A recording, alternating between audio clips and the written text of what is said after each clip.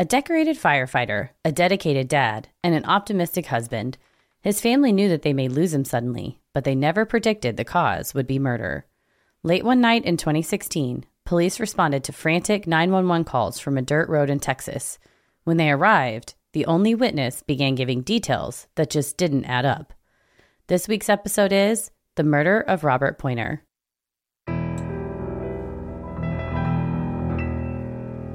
A bump in the night, your heart fills with dread. Probably a murderer who wants you dead. It could be a ghost, a demon, or worse. Perhaps you're the victim of a witch's curse. It's hopeless, you're doomed. You'd call a priest if you could. You'd rather just listen to who? Sinisterhood.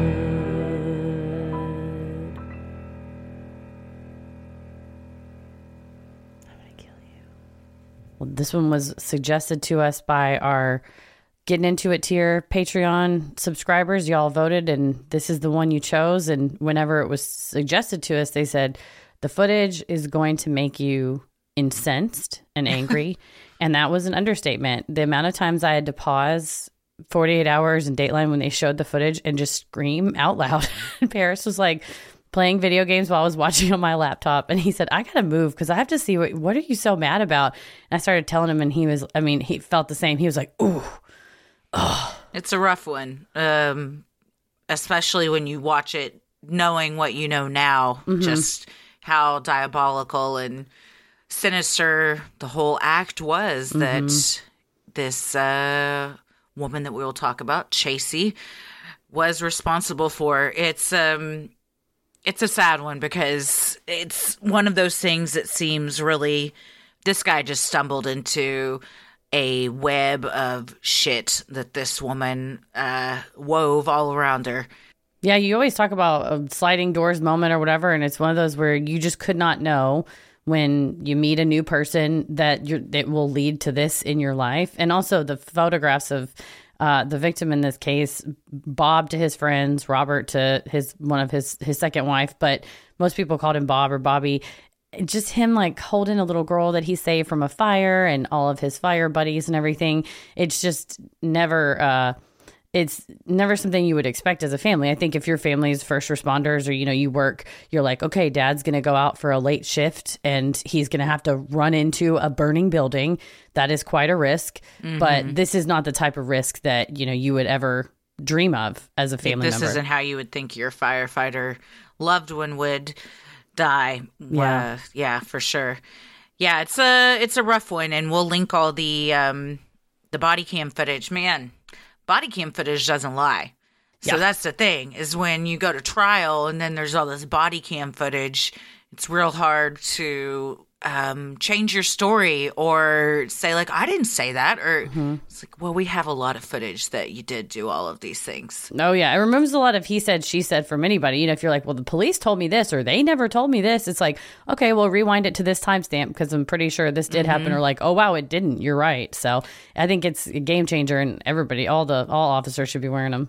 And this happened not too far from us. Royce City is, for some reason, I feel like I was out there not too long ago. It's just off of 30. It's between here and Greenville. You just keep on going 30 past 40, and it's right off the highway out there. I knew a person that lived out there, and it's now growing more. I know, back in the 90s, it was literally just farmland, and now they are building up subdevelopments and things like that. And I had a friend had a house out there, and then they were like one of the only subdevelopments. They were kind of like the house at this end of the street that you just had to drive through farmland. And now I think it is developing more and more just because it's a suburb not too far from Dallas, and the land's not expensive. Yep. Well, we will talk about all of that and more in this episode. And thank you to everyone in the Getting Into It tier for voting on this one. Well, I'm Christy. I'm Heather. And let's get into it. Robert Poynter III was born April 30th, 1969 in Utica, Michigan. The middle child between two loving sisters, Bob was described by his mom as a bit of a mama's boy who kept a close relationship with his family. His sisters described him to NBC as the family peacekeeper who was naturally non-confrontational. Often described as a big teddy bear, Bob was just over 6'4" and nearly 300 pounds. He married his high school sweetheart, Amy, in 1980 and began working for the fire department in University Park, a small city inside of Dallas. Bob was well respected by his colleagues and eventually rose in the ranks to a captain. He was a leader to the other firefighters in his unit, a group Bob considered a second family. His mom told NBC that she talked with her son sometimes 10 to 15 times per day, and he assured her that should anything happen to him, the other firefighters in his unit would ensure she was cared for. And that was a very sweet interview with his mother. And she talked about when she said that they spoke on the phone 10 to 15 times a day. Josh Mankiewicz from Dateline was like, I'm sorry, 10 to 15 times? And she said, oh, yeah. She said, no matter, whatever he was doing, just he call thought of to me. check in. I'm sure if your son, your kid, no matter how old they are, if they have a job that is inherently dangerous, you want to call and check in on them a lot, or he knows, to call her several times a day to let her know, like, I'm okay. We just went out to a house, but I'm okay. So it's her interview and then the other firefighters too on 48 Hours when they're interviewed. It's just heartbreaking to see these men that put on this tough persona, most of the day just break down because this is so unexplainable and something that nobody ever thought that they would have to be facing.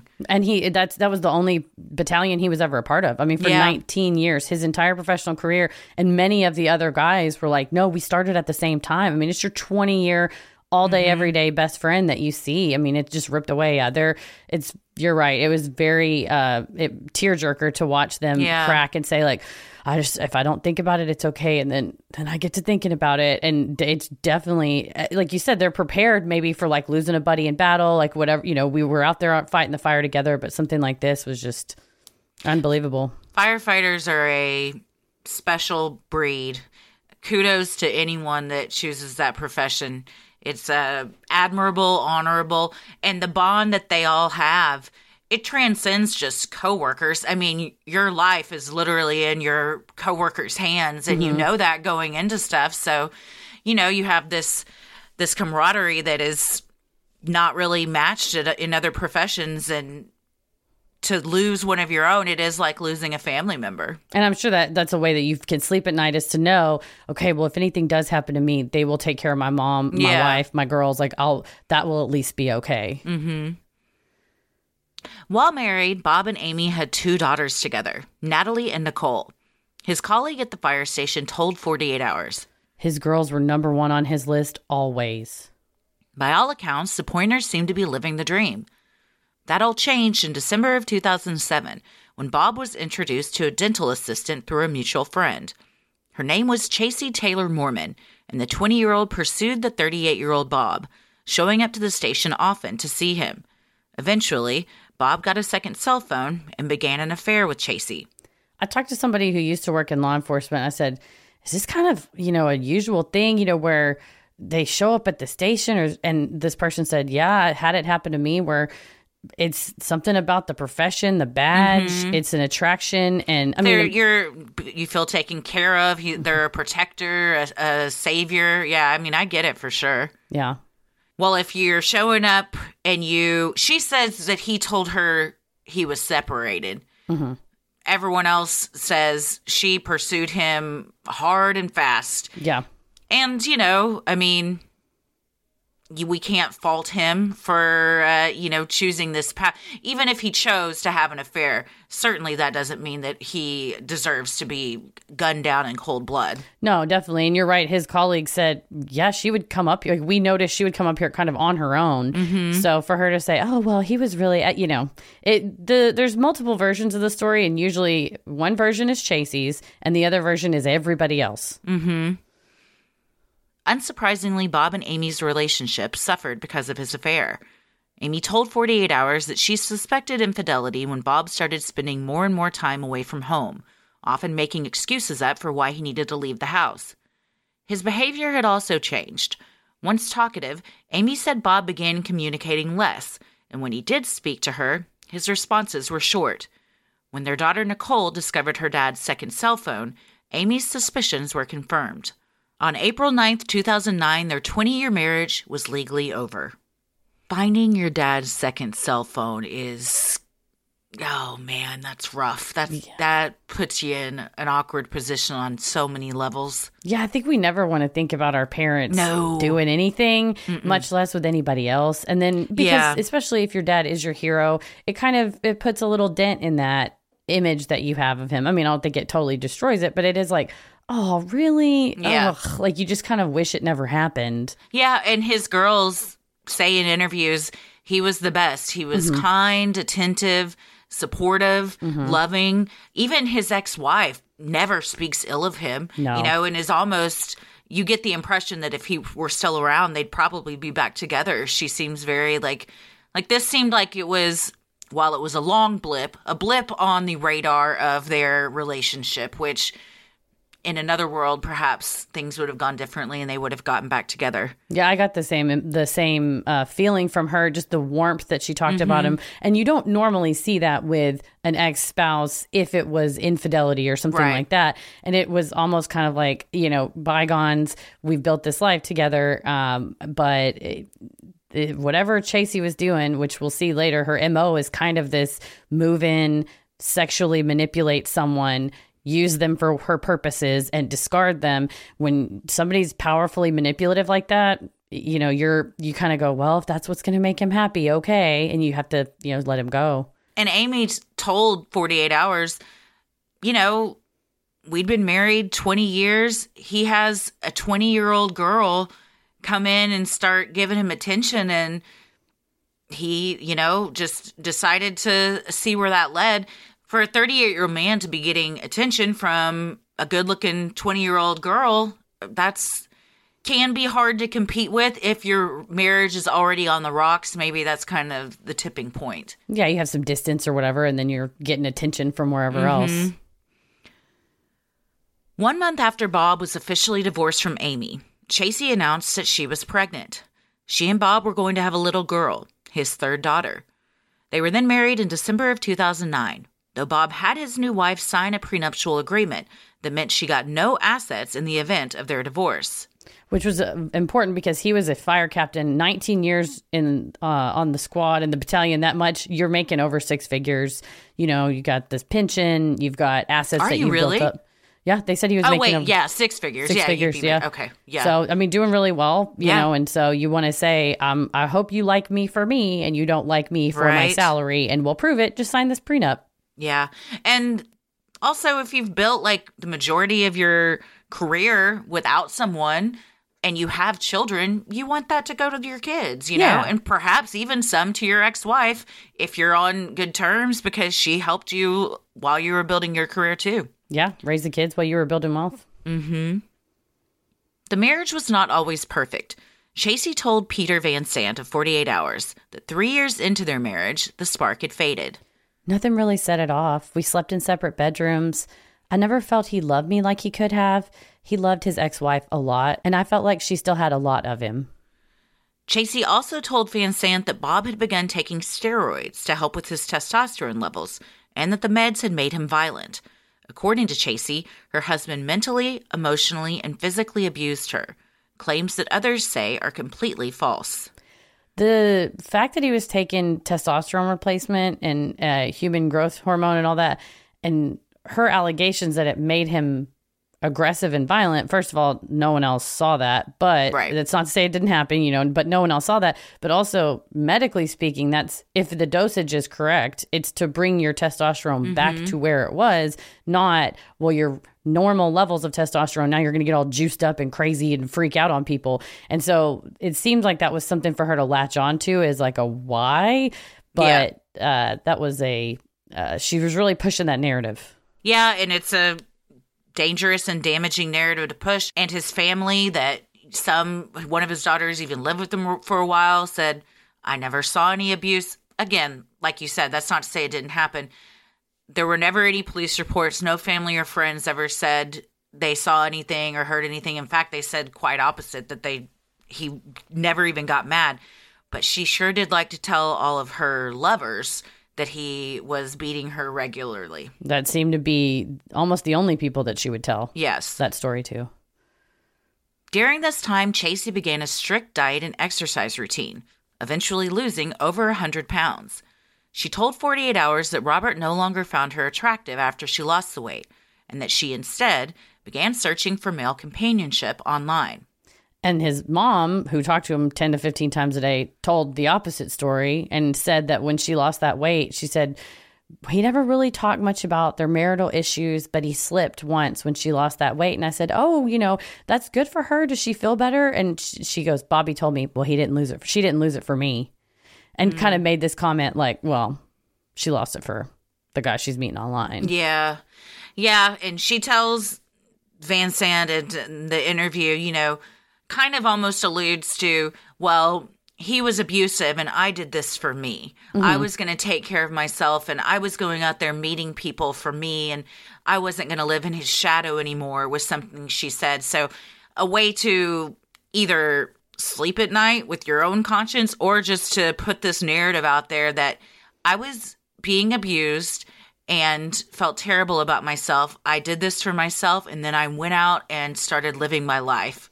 And no two situations of abuse look exactly the same, but some generalities would be a lot less freedom than she had. I mean, he was working a lot. So, you didn't see the allegations she had of like, oh, he controlled me or he wouldn't let me do stuff. It's like, well, he was at work a lot, which that might be a reason why you want to go cheat on your husband. Doesn't make it right. But I don't think that really tracks with the narrative she's pushing of like, he was this raging, roid rage control freak that didn't let me do anything. It's like, she kind of had free run to do whatever she wanted to the extent that she did a lot of whatever she wanted. A lot of whatever she wanted. Mm-hmm.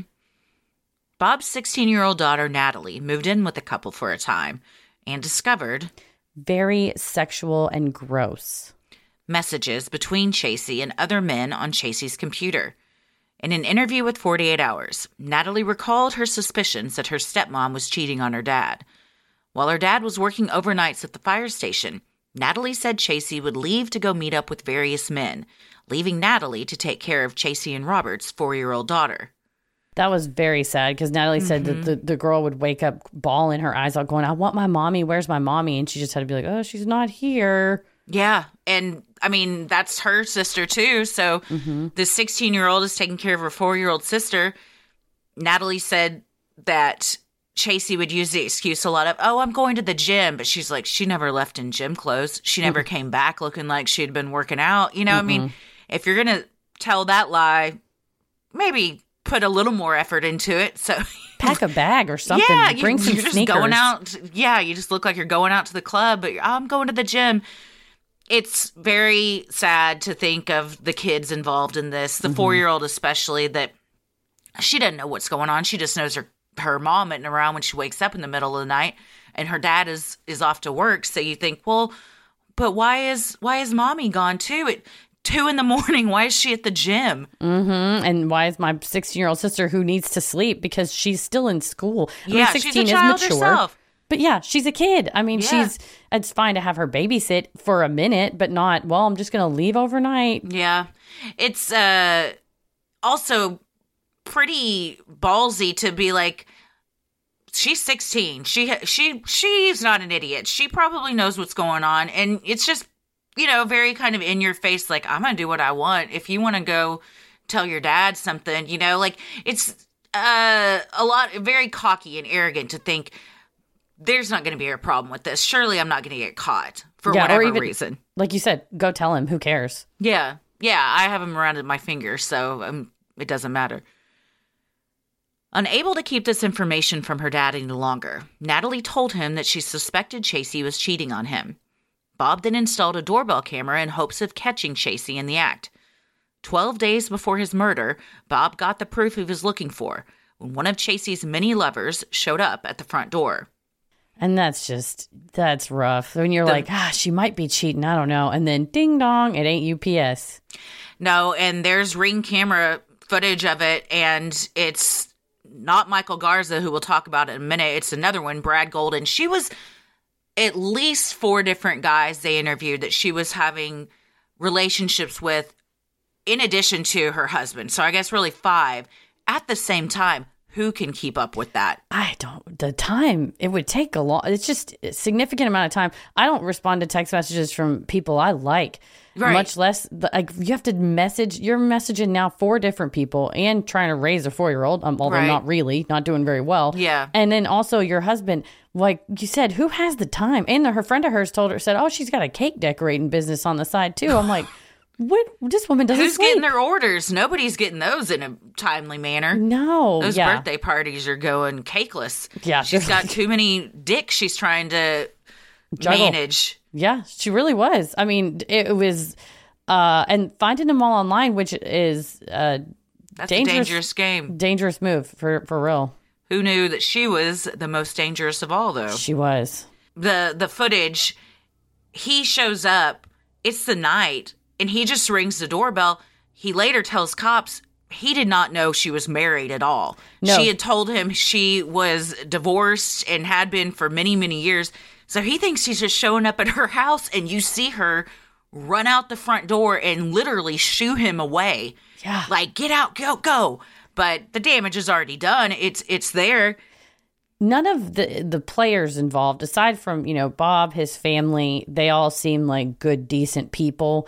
But Chasey and the men with whom she was entangled, none of them are going to win a Nobel Prize anytime soon. No, or a intelligence quiz. Yeah, they were. Is that a thing? Yeah, you could be. Okay, IQ. As I burn their IQ, I bring up an intelligence quiz, which I don't think is even a thing. Isn't that what IQ stands for? The intelligence quiz. That's true. The IQ test your IQ. The intelligence quiz test your intelligence quotient. But yeah, you'd think you ring the doorbell, and then she knows now that there's a doorbell. Instead of opening the door and going, "Who are you? Get out of here!" and close it and being like, cut it on off camera. She just is like, get out of here. They're going to know. It's like, well, we already know, man. Yeah, everybody saw that. Chasey. Mm-hmm. Sinisterhood will be right back. Most of you have probably heard us sing the praises of Prose, the world's most personalized hair care. And for those who haven't, we are going to tell you today about the incredible results we're both seeing since using our customized Prose products. We're testing a new camera setup here in the studio, and I was sitting under the new light the other day, and Paris goes, your hair is beautiful. It's so shiny. He was like, look at how good it looks on camera. I go, is it the light? He goes, no, that's just your hair. And I was like, Prose. Nice. Well, Prose knows there's more to you than just your hair type. They have given over 1 million consultations with their in-depth hair quiz, which is how we got started. By analyzing over 85 personal factors, Prose determines a unique blend of ingredients to treat your exact concerns. My concern was shedding.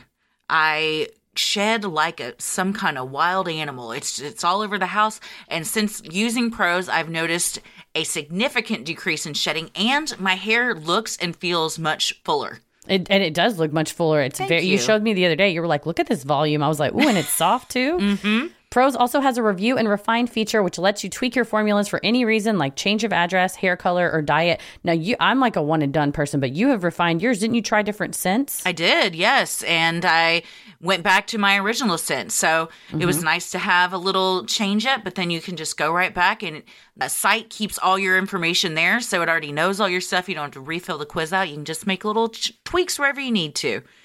As a carbon-neutral certified B Corp, Prose is also an industry leader in clean and responsible beauty. All their ingredients are sustainably sourced, ethically gathered, and cruelty-free. They're also the first custom beauty brand to go carbon neutral. If you're not 100% positive Prose is the best hair care you've ever had, they will take the product back, no questions asked. Prose is a healthy hair regimen with your name all over it. Take your free in-depth hair consultation and get 15% off your first order today. Go to prose.com/creepy. That's prose.com/creepy for your free in-depth hair consultation and 15% off. With Masterclass, you can learn from the world's best minds anytime, anywhere at your own pace. You can learn how to develop an original TV series with the Duffer Brothers, improve your drumming skills with Ringo Starr, or learn about hip-hop storytelling with Nas. With over 150 classes from a range of world-class instructors, the thing that you've always wanted to do is closer than you think. Masterclass is accessible on your phone, web, or smart TV, offering classes on a wide variety of topics, all taught by world-class instructors at the top of their fields. Each class is broken out into individual video lessons, usually around 10 minutes long.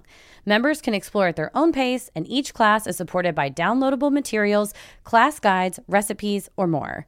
Learn how to write anything from a book or screenplay to just a letter. Learn how to communicate with your boss or your family. How to make dinner worthy of a Michelin star, or just how to make really good scrambled eggs. Whatever you're interested in, there's a class for you. Y'all know I love David Sedaris, and I was able to take his class on humor writing. And once I finished that, I moved on to Neil Gaiman's class on storytelling. And I also love LeVar Burton's class as well. So a number of storytellers, and that is just the tip of the masterclass iceberg. I highly recommend you check it out, get unlimited access to every class, and as a Sinisterhood listener, you get 15% off an annual membership. Go to masterclass.com/creepy now. That's masterclass.com/creepy for 15% off Masterclass. They say that hair care is the new skincare, but there's one brand that's taken it to the next level. With a devoted following, Kitsch has created game-changing essentials beauty enthusiasts swear by. Started in 2010 by selling hair ties door to door. Literally just hustle and a dream. Kitsch is self-funded, female-founded, and now carried in over 20,000 retail locations. Kitsch's bestseller included satin pillowcases, caps, and eye masks, and their satin is vegan and cruelty-free, not like silk, which was made from silkworms. These are so great for your hair and your skin while you sleep. I sleep on mine every single night. I just got 2 new colors because I originally had queen-size pillowcases. They do king-size pillowcases too. Nice. So now I've got the charcoal gray and king, and I love sleeping on them. It really does make your hair feel less frizzy. Mm-hmm. It's the same thing with their heatless curling irons. It's just satin. Your hair looks smooth and curly. You can say bye-bye to heat damage. There are TikTok videos of people throwing away their $600 curlers for this. You'll also love their quick dry hair towels. They work like a dream. You seriously don't even know until you try. You can just put your hair in one of those little scrunchies they have, wet out of the shower. In the morning, you wake up, it's dry. It's magic. It's amazing. Kitsch is offering you 30% off your entire order at mykitsch.com/sinister. That's right. 30% off anything and everything at MyKitsch, spelled MYKITSCH.com/sinister. One more time, mykitsch.com/sinister for 30% off your order. Bob continued trying to save the marriage, despite his wife's rampant infidelity. His buddies at the fire station wondered why Bob put up with her cheating, only to be told by Bob that he was invested in the marriage, according to 48 Hours. However, it seemed Chasey was invested in something else. In April of 2016, she convinced Bob to change his life insurance policy. He made Chasey the 100% sole beneficiary, entitling her to a $680,000 lump sum payment in the event of his death, regardless of the prenup. This is... I'm sure that this happens in relationships that don't end in murder. I think if your relationship is already rocky and you got some suspicions that things are going on and then this happens, huge red flag.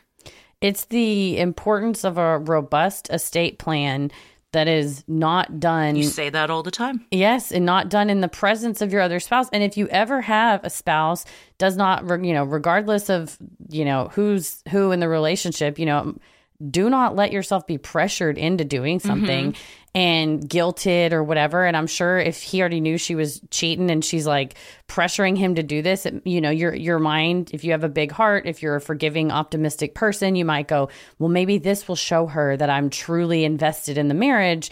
And if you want to take care of your, minor child, the kid's 4 years old at the time, 4 or 5 years old at the time, or maybe and 2 teenage daughters too. But with her, if my previous assets are taking care of that. Yes, for sure. Yeah, and you're like, I want to make sure, if Chasey's like, well, I need to be taken care of and the kid needs to be taken care of.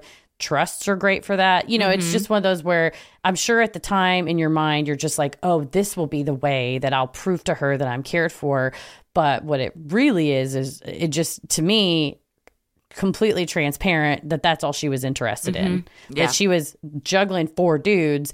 Meanwhile, she just saw him as a piggy bank.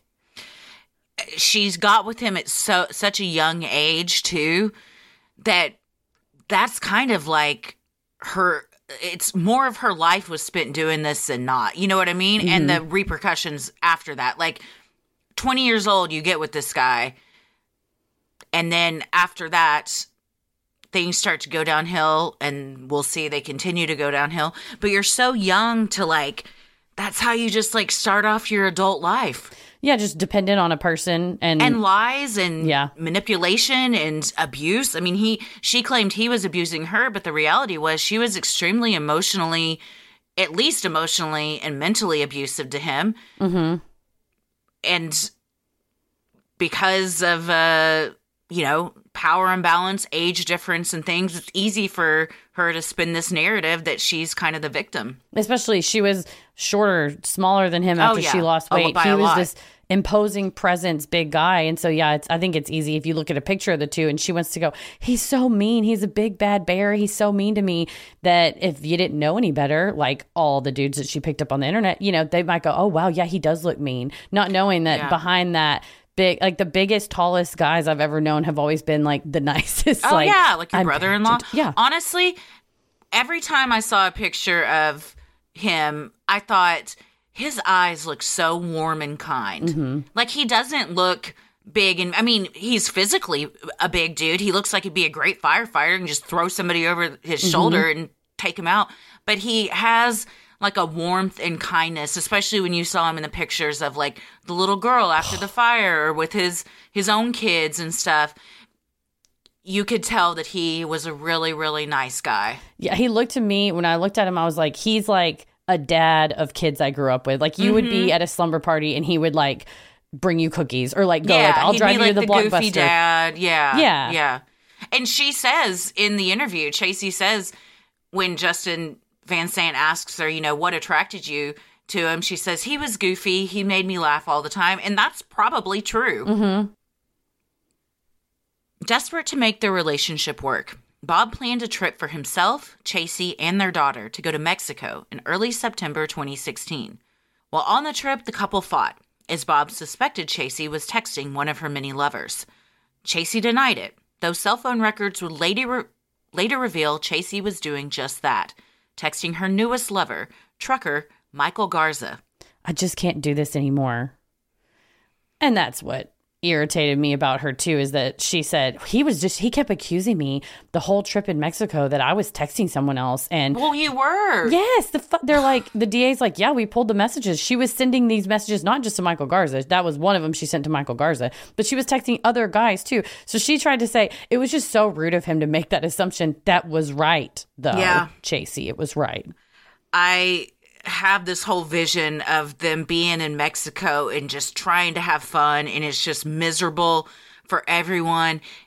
But the saddest part is thinking of this little girl who's like, the beach. Yeah. And then her parents just, are fighting and who knows, screaming or just cold shoulder, whatever it is. This is one of the more mild texts that they pulled that she was sending too. Other ones were, he's coming for me. Any day now. I need him gone. I mean, just... I hope he runs out of oxygen during a fire. Mm-hmm. That would be the best thing that would happen to me. People saying, what do you want? I'm not a magician. Well, I need one. Well, what would it take for you to leave? It'd be better if he was gone, because then payouts and custody. I mean, she wasn't even trying to really hide it. No, and that's what it was. Is the guy? It wasn't. She was just texting, "Oh, I miss you and I want to bang you." She was texting, "I'm miserable. I need help. I need you to get rid of him, take care of him because of benefits." And she used the term benefit. Benefits. That's what it was. Yeah, which is that lump sum policy. Yes. Oh, yeah. And saying I'll get custody of my daughter and stuff. She had these men around her, in my opinion, for the sole purpose of, I'm going to find one schlub that's going to do this for me. So it's like spaghetti at the wall method. You're like, well, if I got to sleep with all these guys to get them, under my thumb, and then one of them will do this for me, it's worth it. Yeah, I mean, one doesn't want to make the assumption, but the thousands upon thousands of messages paint exactly that picture. Her primary method of communication with these men, aside from meeting up in person, was sending thousands of messages, and they all said the same thing. Like you said, she would go fishing. She'd start talking to him, tell him that, first flirt with him, sexually, then turn to, oh my gosh, it's so bad, you know, my husband is such a monster, and then from there go, so it'd really be good if he was dead. And when the first, you know, the 3 that we've seen their messages for were like, I don't know, I don't look good, and you know, I'm not going to jail, like, I don't know, she would move on to the next one, move on to the next one, or keep pushing. Oh, okay, well, it's really bad though, don't you want to help me? To get them to manipulate them further. It's disgusting to think about it. And then when you know that, and then you see her in this interview just weeping, talking about how, you know, she loved him and none of this was supposed to happen. You're like, bitch, you orchestrated this whole thing. I mean, you're really watching a sociopath in action, like just be able to like turn on the waterworks, but there's not really emotion behind it. It's just like, well, this is what I need to do now.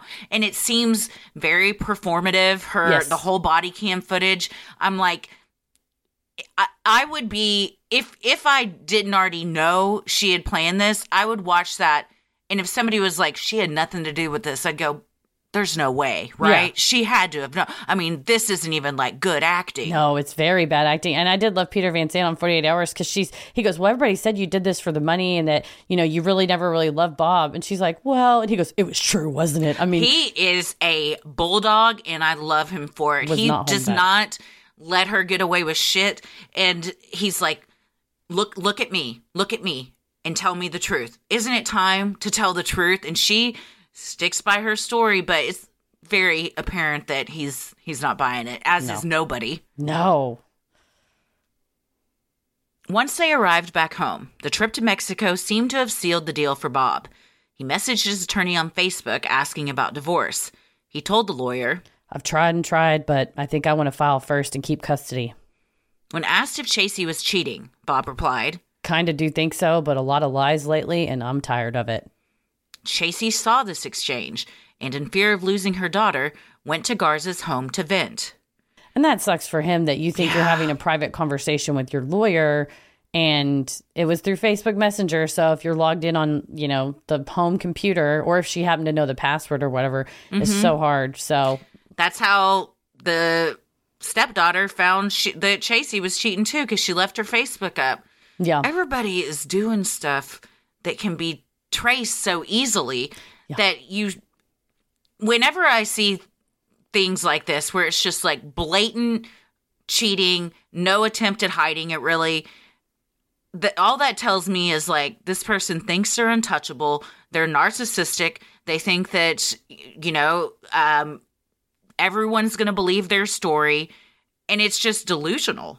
Yeah, and especially just how Chasey was meeting people on Facebook and messaging all those same people on Facebook, just keeping everybody straight. It's all the same app. It's like, but how you're do you right. have a job and also do this and also be a mom or a wife or anything? I mean, she wasn't doing any of it well, so I guess you can't do all of that, and you shouldn't. No, but yeah, this really bummed me out because he thought he was in a safe place messaging his lawyer, and this really, I think, is what shot her into orbit.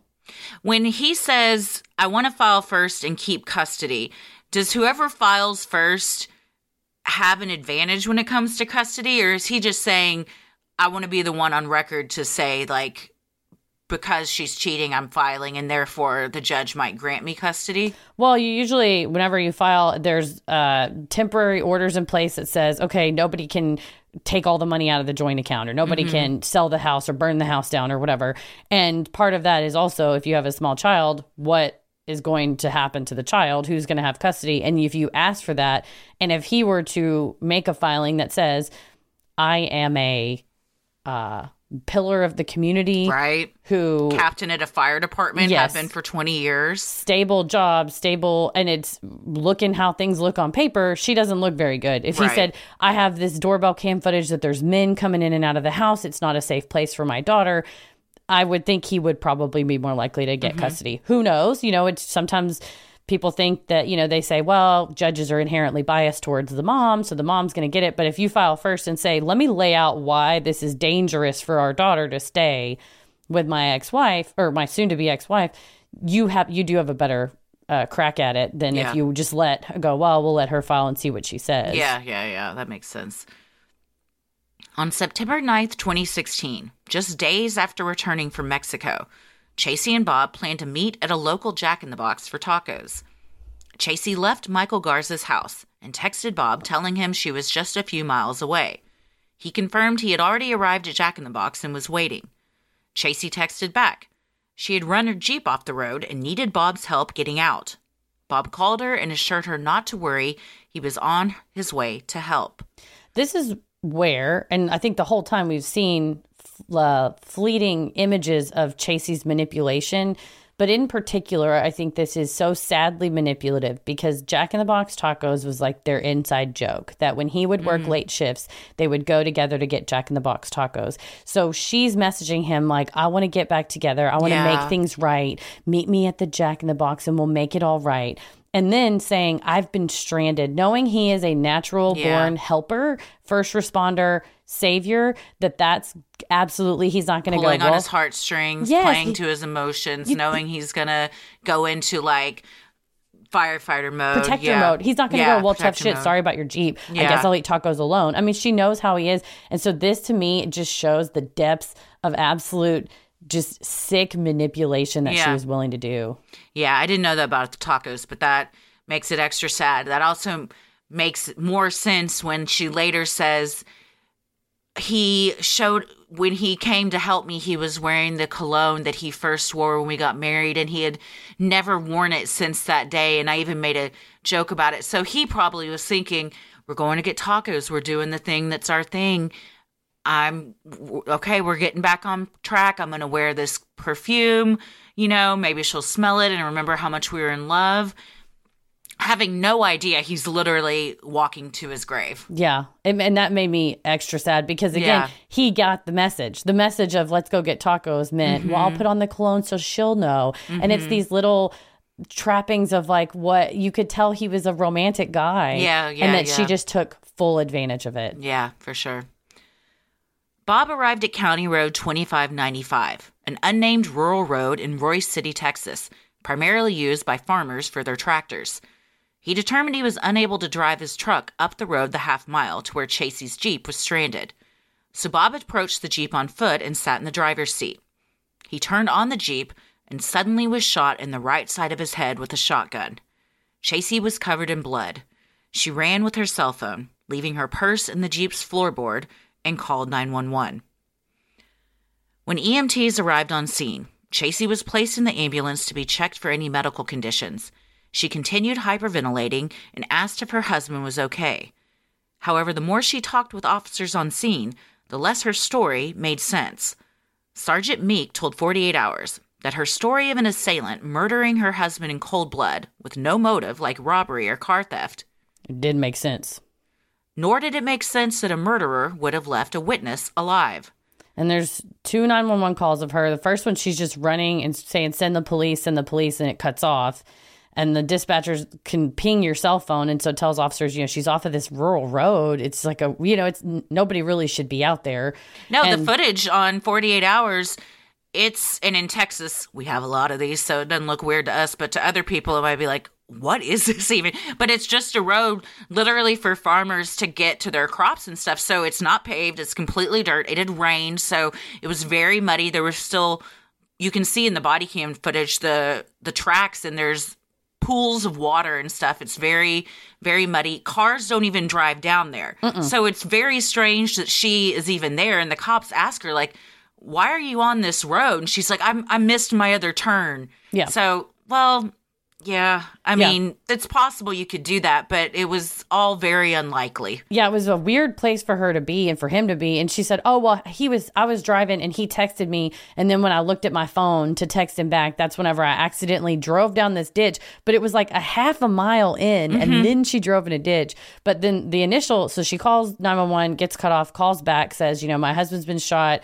The officers arrive on the scene. The initial footage is from dash cam, and she's running back and forth on this road. She's got mud up and down her legs, and Doesn't have any shoes on. She's like, my husband, my Jeep ran off the road, and just hyperventilated, screaming. And then the officer's like, okay, calm down, let me go check, because they've just been told Yeah. My husband was shot. I'm okay. Well, they're like, who did it? And she's he like, goes, get over here. Come on. And he like runs her back to the car because for all they know, there's an armed person just lurking in the shadows. Somebody with a gun willing to take a life is still out there lurking. And he's like, get in the car. And then EMTs show up and she keeps it going. I mean, is he okay? Is my husband? I just need to know if he's okay. It was very Sherry Papini. Yes. Just this, it seemed very rehearsed. At the same time, and the prosecutor talks about it too in his interview with 48 Hours, there is probably some degree of truth to her mania, because he's like, it's one thing to talk about having your husband killed. It's another thing to follow through with it and be there when it happens. And she is covered in his blood. She's, right about that. So it's adrenaline, but also just mania and nerves. And it seems like a lot of it's rehearsed, and like she's acting how she thinks she should be acting. It doesn't come across as genuine. Agreed. Yeah, absolutely. And you're right. It may be that she is like, oh, he is dead. Oh, I wanted this, but I didn't. And then also you're like, well, I need to save my ass now. And also, I just saw anybody seeing them get shot in the head a foot away from you is very traumatizing. When it's your husband and the father of your kid, yes, you've planned this, but then you just see it happen. So, and none of this is to pity her at all.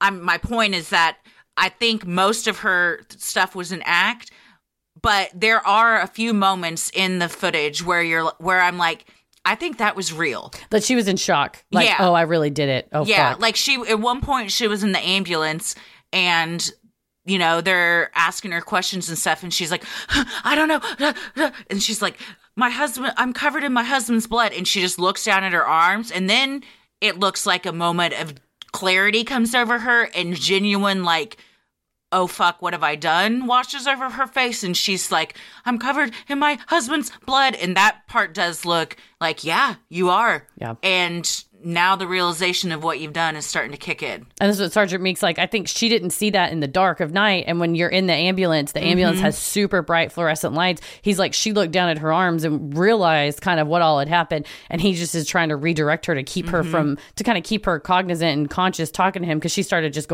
repeating over and over, this is his blood, this is his blood. I was watching the EMT in the background, watching her, just thinking, I wonder if he's thinking, this is all a lie. It wasn't even the one questioning her. He was just kind of, I think, I don't know. I've had friends that are EMTs, but I've never asked them this. I'm sure that they are trained to, like, when a victim or possibly a suspect is, like, speaking and watch what goes on and see what their body language is. You can pick up a lot from that, and to just make sure that, like, medically they're okay. But you get the feeling that nobody's buying what she's saying. No, because it is so odd. It's such a weird story. After being medically cleared, Sergeant Meek questioned Chasey as other officers began searching for the assailant, who was still at large. On camera, Meek read Chasey her Miranda rights, though she did not exercise her right to remain silent. Over the next several hours, she spoke freely with both Sergeant Meek and Royce City's only detective, Michael Burke. Initially, she told Sergeant Meek extraneous details beyond his questions, saying things like, I was young and stupid when we got married. I didn't want to be married anymore. And, we've been having problems. He's trying to take my daughter away. This is all happening while she's sitting in the back of the cruiser. The door's open and he's talking to her.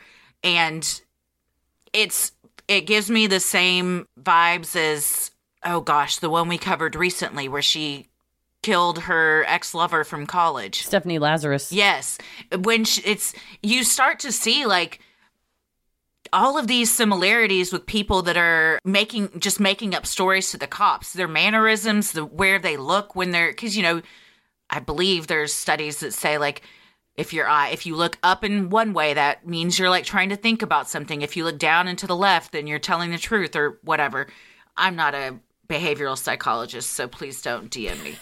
But she has a lot of similarities of just, like, diarrhea of the mouth. You just start saying stuff that's not necessary because you're kind of just spiraling out of control. Well, and like with Stephanie Lazarus, she was like, I took 10,000 photos and I scanned them all. Well, she's saying all that because she's buying herself time to think of a lie. Yeah, and he said that he saw that about her too, that she was like hyperventilating and stuttering to give herself time to come up with her next thought. Yeah, or she would go, I'm sorry. And like fake like she was crying, probably to sit there and formulate a lie. Mm-hmm. Yeah. Yeah, but you're right. Just sit in the back of the cruiser and Sergeant Meek's like, oh, okay, well, what else? And she's like, well, he wanted to take my daughter away and I didn't want to be married. And he's just like, okay.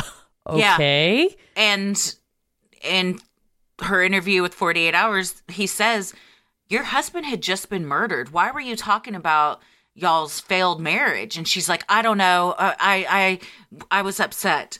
Which, sure, but I think in those moments, a lot of truth starts to come out too. Yeah. Sergeant Meek found it all odd, telling Dateline. She was giving me too much information. She was telling me things that ultimately didn't make sense for what we were there for. Her behavior was odd too. Meek noticed. When I wasn't talking to her, she'd calm down, but as soon as I'd start talking to her, she'd get upset again and start hyperventilating. The more I spoke to her, the more it seemed like an act. It was also in the back of Meek's squad car that Chasey first mentioned Michael Garza. When the officer asked if she had a relationship with Garza, Chasey quickly replied, yes. When Meeks asked if she and Garza had been on a date earlier that day, she said no, claiming that we hung out. However, moments later, she admitted, we had sex, obviously. Well, yeah, this has gotten away from her quickly. One of my old bosses used to say, I can explain things to you, but I can't understand them for you. And you can advise someone of the right to remain silent, but you cannot make them exercise that right. What is that? Is that Ron White that says, I had the right to remain silent, I just didn't have the ability? And that is what is happening here. It's just like, not that I'm ever in favor of a person that's as monstrous as her ever, getting away with what she's doing. But in general, just shut up. I mean, none of this is helping. But again, I think, like we said, she's not out to win a Nobel Prize. So I think she thought, oh, well, again, because this person has successfully manipulated people who are as stupid as she or stupider, she probably thought, well, I'll just do the same thing to this guy, this sergeant. I'll just talk to him. I can talk to him. I can be sad. Oh, my husband, we had a bad marriage. He was so mean to me.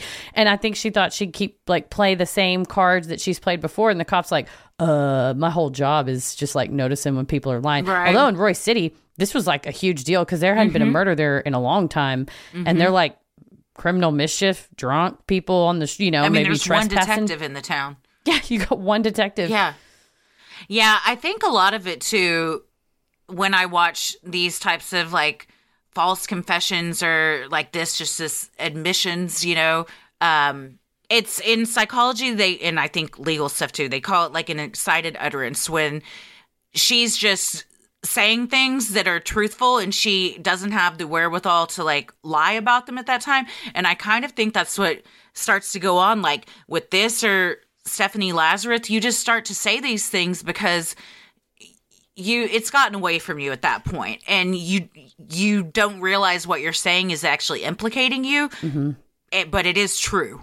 Yeah, I think you're right, and that's why in hearsay, if you try to put in testimony and say, oh, well, Chasey said this to me, you'd say, okay, objection, that's hearsay. You're trying to put an out-of-court statement. You're offering it for the truth of I was having sex with Michael Garza today before I went to get tacos at Jack in the Box. But I don't, in excited utterance has a really specific definition legally, but I think you're right. The reason why it is a hearsay exception is because it's generally accepted that if something, you watch a truck smash into a brick wall and you go, that truck just smashed into that brick wall. It's you're so shocked you just spit out the truth that I think you're right that, well, we had sex. She's just she obviously. Obviously we had, I was at his house. We had sex. And Sergeant Meek's okay. She just kept on going. Also, while this is all going on. Yeah. So she's texting one of her lovers while her other lover is murdering her husband. Yeah, she really had no shame. Yeah. At the mention of Garza, officers began looking into him. According to Dateline, when they looked up his Facebook profile, They were disturbed to see his profile photo showed him holding a camo print shotgun. However, Chasey told them Garza's job as a long-haul trucker had likely taken him out of town by that time, so officers thought Garza may not be their suspect. Because her story didn't exactly check out, Chasey was taken to Roy's City Police Department, where Detective Burke began questioning her. During her 8-hour interrogation with Detective Burke, Chasey's story changed multiple times. First, she claimed she had no idea who killed her husband. She gave the description of a tall, dark, shadowy figure with a weapon. She claimed Bob was shot in the front seat before she even noticed anyone. Then she grabbed his face with her hands, causing blood to drip down her arms. Burke, working his first murder case as a detective, put all his training to use. The blood splatter on her arm did not match her story. That, coupled with the information about her sexual relations earlier in the day and her concerns over divorce, had Burke change his tactics. He confronted Chasey directly about her story's many discrepancies, asking why a killer would let a witness go, and telling her outright, I think you're full of crap. Chasey protested more until Burke finally pushed her, asking, Who shot Robert? At that point, well after 2 o'clock in the morning when she had first arrived at the station, Chasey finally cracked.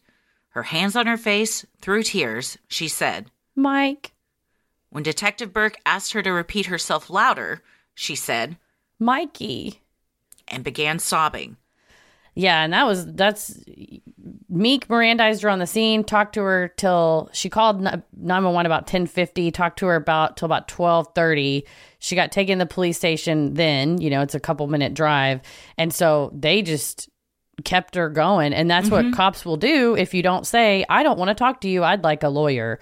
They'll keep you awake. They'll keep asking questions. They'll keep pushing and they'll keep pushing. And that is what they're trained to do. I mean, this guy was trained to get a confession and going, would you like to take a nap and think about a lie, a better lie? I mean, if you get her right fresh off the scene and push and push and push and hammer, she spit it out. I mean, it's exactly what happened. And versus a coerced confession where we see, in this case, she wasn't saying, please let me go. I want to go to sleep. She was thinking she was going to save herself and wanted to keep talking and making up all these stories. And that's when you tell he's like sits back in his chair and he's like, you're just lying to me. Like, I can't, just tell me Cut the truth. Bullshit. We're all tired. We all want to go home and go to sleep. So let's just stop this. I did find it interesting that, and maybe this is how it always is, and I just am not aware of that, but she's talking to them exactly how she looked at the crime scene. She still has no shoes on. She's still covered in dirt and blood. And now that you mention that of like, they don't want him to be able to sleep, so they get it out of him. If you clean up, it might be easier to like distance yourself from it. But if you're sitting there covered in your husband's blood still, it's a lot harder to lie about that stuff. Exactly. And especially whenever she said, I was sitting there, he was shot out of nowhere. Well, again, Bob's in the driver's seat. If he's shot on the right side, the shooter had to come, and her Jeep doesn't have doors on it. The shooter came in from the passenger side, which means she had to lean forward or lean back. I mean, she was very close enough that she has splatter on her arm that remained after she fell in a mud puddle, because you can see from her thighs down to her feet were once wet and then covered in dry mud.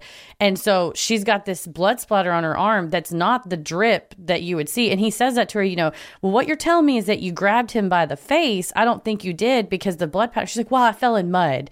Well, there's still other blood splatter on you that indicates a completely different direction of the injury. And so having that is also, versus having to, like you said, the next day or 3 days later, having to show pictures and go, well, can you kind of see how this blood is on your arm? It's like right there. I wonder if, and this is something I just thought about, because since researching this, I keep asking myself, why would he have shot him from the right side? Because it would have been easier to approach from the driver's side. But I bet it was because she was trying to prevent getting sprayed with all his blood and brain matter. And also, if he misses, That is also true. Or just the bullet continues. They got to stop somewhere. So yeah, that's it. Now, sometimes when I talk things out, I'll be like, oh, this is even more calculated than I was thinking, because to me, like, that seemed like a stupid move. It would make their job more difficult, but really, they had thought of that and did that intentionally. And also, you know, if he's hiding in front of the Jeep and she's getting on one side and Bob is getting in the driver's side, if the shooter approaches from the driver's side, Bob was a big dude, a tough guy, smart, got a lot of instincts. And if it's in his periphery on the driver's side, he could have jumped out. Because imagine if you're trying to just get a Jeep out, you don't buckle up. So, you know, you don't even have the second of having to unbuckle, that you could just jump out and get him and maybe fight over the gun. Versus if you ambush him from the other side, he's got no chance, especially if he's trying to like look out the window to go, well, how's the Jeep stuck now? Well, let me see, you know, let's maneuver it. And that's what it was in gear, because she said she had to grab the Jeep and put it back in park. Yeah, it was because it was rolling. Yeah, it started rolling. Shot. Yeah. So I think you're right. It was very disgustingly calculated to go, well, I'm going to lie in wait over here and hide. You lure him to the Jeep, and then that's when. Yeah, it's sickening. But she says even, you know, because he couldn't drive all the way to where her car was. So she meets him. They walk back. She knows she's walking him to get executed. Yes. And is joking with him about the cologne that he's wearing, because it's what they... How? She says she yelled, stop, at Garza at that point, because she, you know, she felt guilty. And Van Sant says, well, why would you have yelled stop if the intention was never for him to be murdered? They were just going to have a conversation. She's like, well, I just didn't even want him talking to him at that point. Bitch, you just got caught in a lie. And Justin Van Zandt doesn't play. No, he was paying attention. And he's just like, that doesn't actually make sense. And then you can tell her, oh, well, you know, she starts crying again. When asked why she and Garza lured Bob out there that night, Chasey claimed it was only to scare Bob, who she accused of abusing her. I didn't want him dead. I just wanted him to know what it's like to be bullied all the time. She went on to say that she had no idea Garza had a gun with him and certainly didn't expect Garza to shoot Bob. However, Detective Burke found this hard to believe, given the size of the gun. Chasey stuck to this version of her story, even claiming that when Garza held the camo print rifle up to shoot Bob, she screamed for him to stop in an effort to save her husband. Yeah, it was such a strange thing for her to go, I had no idea he had a gun at all. I didn't know he had one that night. She said, I was on my phone. I was texting. I mean, I can get sucked into TikTok, but I'd like to think that if Tommy tried to put a shotgun in the car with us, I would notice that. Yeah, I'm walking out the door with something bigger. I mean, it's a huge hunting rifle shotgun. I mean, it's a Mossberg. It's a thick gun. It's the one from the Facebook photo, the profile. And to say, well, I was texting, so I didn't see it. Burke's probably texting either Bob or one of her other lovers. With the name of the shooter and the weapon identified, Burke pushed for more details. Chasey then changed her story yet again, this time admitting that the murder wasn't a surprise to her at all. She told Burke that during the weeks prior to the date of the murder, Garza had been talking about killing Bob. She had been at Garza's home before the murder, where she saw that he had set out guns on the kitchen table, which he then loaded into his truck.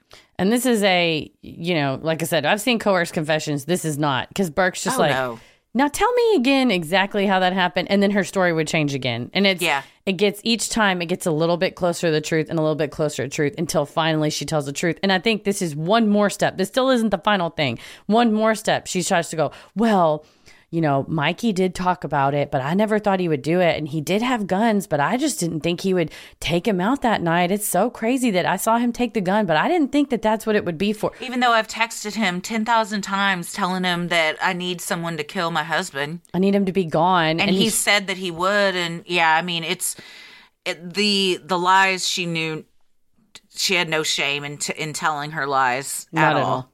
To your point about how this is not a coerced confession, he does a great job of interrogating her, though, because he doesn't push too hard, but he pushes when he needs to.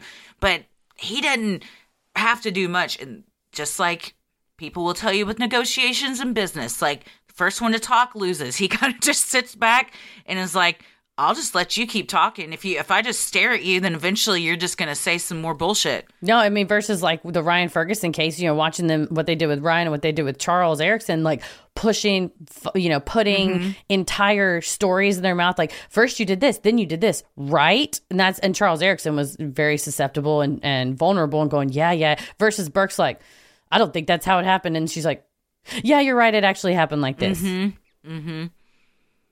In her interrogation with Burke, Chasey recalled telling Garza that night that she did not want to be there to watch it.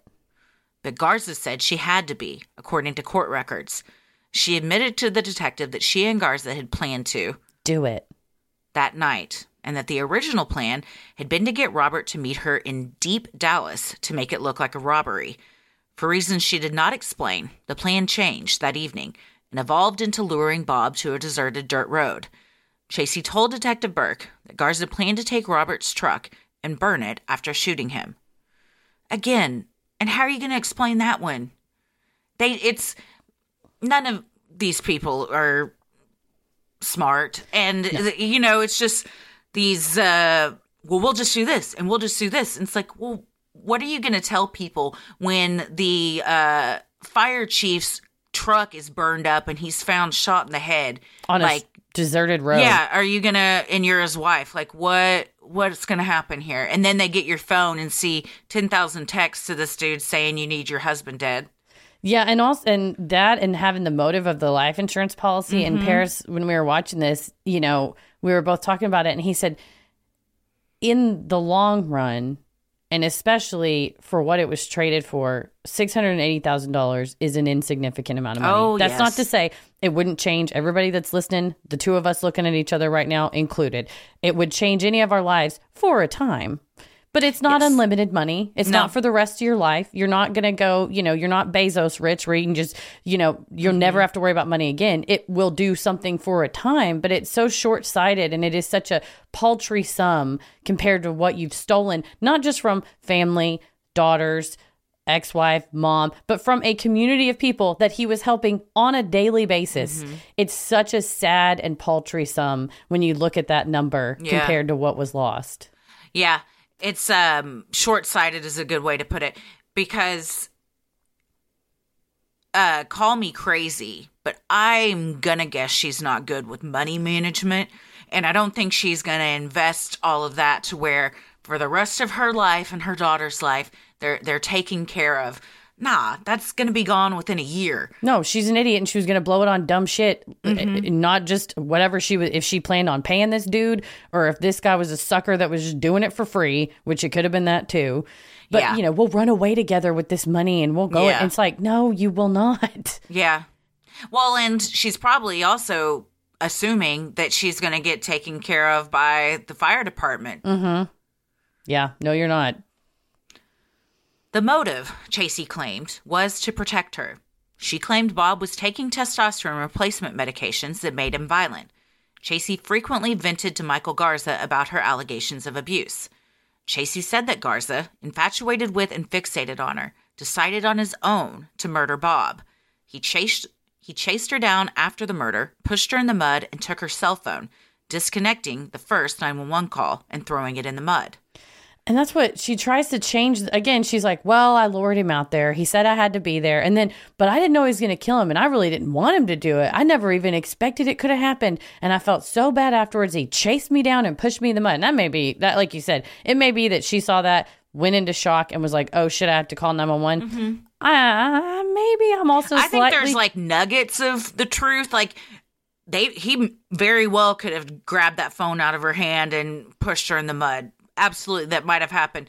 But to say, Garza told me to tell him to come, that I needed help and my Jeep was stuck on this road, which she says in the 48 Hours interviews, it wasn't stuck. Like, it wasn't even like for real stuck. How would you not know that? It's just, it doesn't seem like she has beforehand thought to herself, this is my story.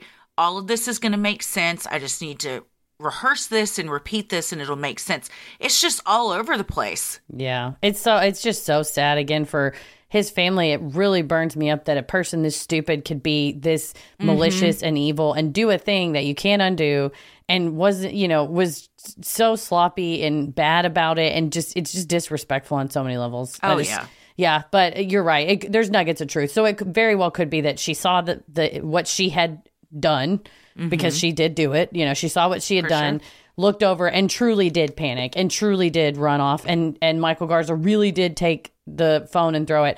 I'm also slightly inclined to think, you see what a mess you've made? It's in your Jeep. How are you ever going to explain to anybody why that ended up? And so you're just like, well, we have to call the cops.